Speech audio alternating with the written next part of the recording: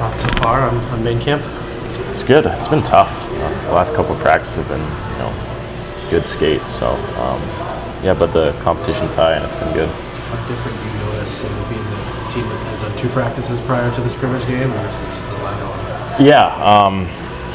Yesterday we had the hard practice and then the scrimmage, and we were a little bit gassed in the scrimmage. And then today, I thought we were much better because we scrimmaged first. So the practice had an impact, that's for sure. Do you feel you guys who played in the prospect tournament had a little advantage because you were already competitive before you got here? Yeah, we were into it a little bit, played a few games, so it's definitely an edge for sure.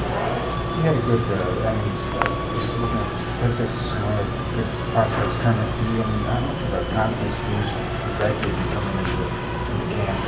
It's huge. Good job. It's definitely huge. You want to get your confidence up before camp, and prospects tournament's a great way to do that. And I thought I played well, so it was definitely big. You brought it with the kids, some chemistry as you guys were doing 5-on-5 today. What do you like about playing with him?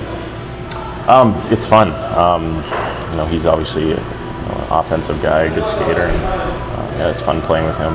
We move the puck a lot and work off each other.